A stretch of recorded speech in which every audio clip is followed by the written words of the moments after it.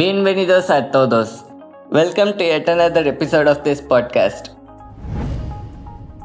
This is your host Dharnidharan Rajkumar. Today, we are going to talk about important travel tips, words, and cultural norms that will change the way you travel. So get your bags ready because we are going on a trip to learn new languages and cultures.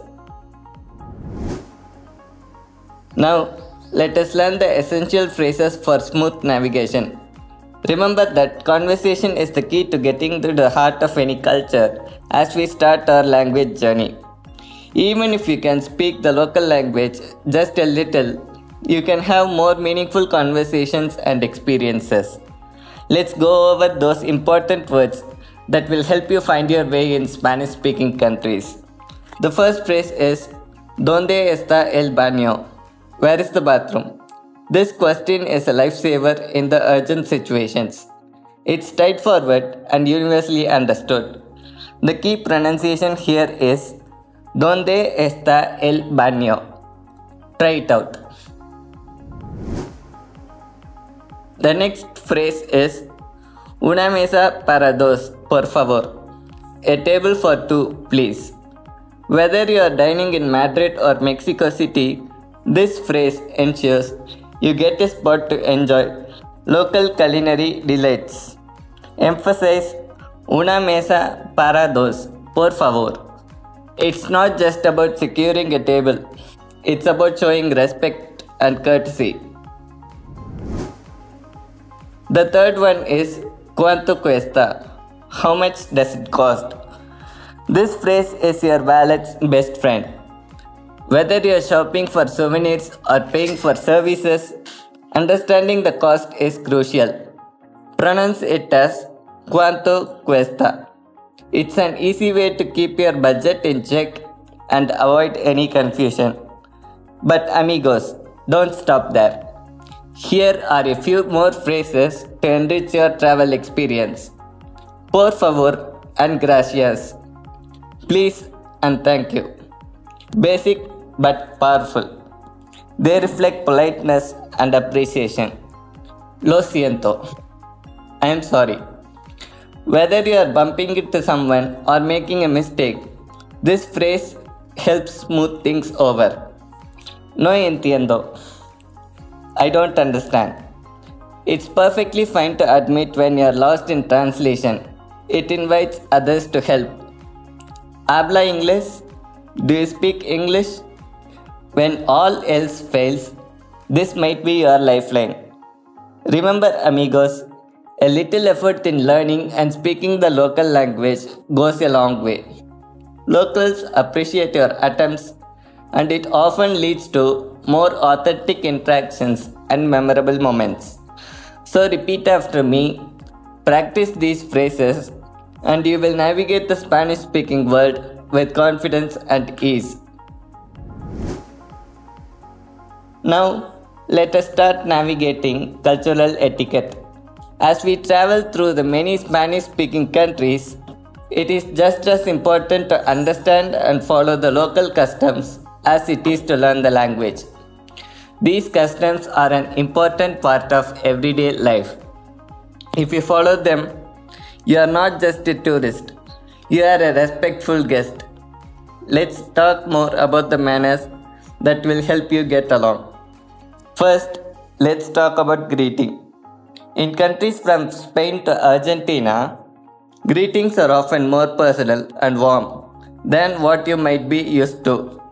It's common to exchange a kiss on the cheek, usually one, but sometimes two, depending on the region.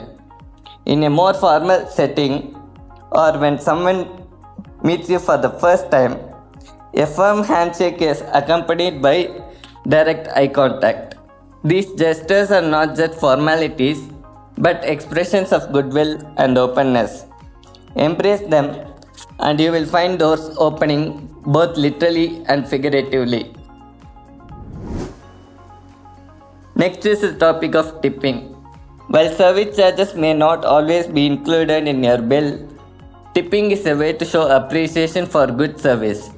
In restaurants, leaving around a 10% tip is customary and much appreciated. However, The practice can vary slightly by country and setting. In some casual eateries or bars, rounding up the bill or leaving small change is sufficient. Remember, tipping is more than a transaction. It's a reflection of your acknowledgement and thanks for the service provided. Lastly, let's discuss siesta time. This beloved tradition is about more than just an afternoon nap. It's a reflection of a lifestyle that values balance and taking a break from the hustle of the day. Typically occurring from around 2 pm to 5 pm, many shops and businesses close their doors to allow for a restful break. This might be initially surprising, but it's a wonderful opportunity to slow down and embrace the local pace of life. Use this time to relax at a cafe, enjoy a leisurely lunch, or simply take in the sights and sounds at a slower pace. Understanding these cultural nuances is crucial. They are not just customs, they are the threads that weave the social fabric of these countries. By respecting and practicing them, you are not just a passerby. You are a participant in a rich cultural exchange. As you enter the lively world of Spanish-speaking countries, remember these rules. They will help you connect with people and have a better traveling. Thank you for listening to this podcast till the end. If you found this podcast useful, subscribe to or follow this podcast on whichever platform you might be listening this to and share it with your fellow Spanish learners. Also, I have a gift for you to help you with your Spanish learning journey. The free membership access to my VIP community and my Facebook VIP group. You can get this by using the link given in the description of this podcast. When you click on the link, you will be redirected to a page where you can avail them. You can also become a part of the Internet Lifestyle Hub, India's largest network of trainers, coaches, and consultants by using that same link. If you have any feedback or topic ideas for us to cover in the future, kindly write to us at podcast@naive2native.com. Your valuable suggestions would be highly appreciated and would be of great help to me to serve you better according to your needs in the upcoming days. Until next time, this is Dharnidharan Rajkumar signing off. Adios.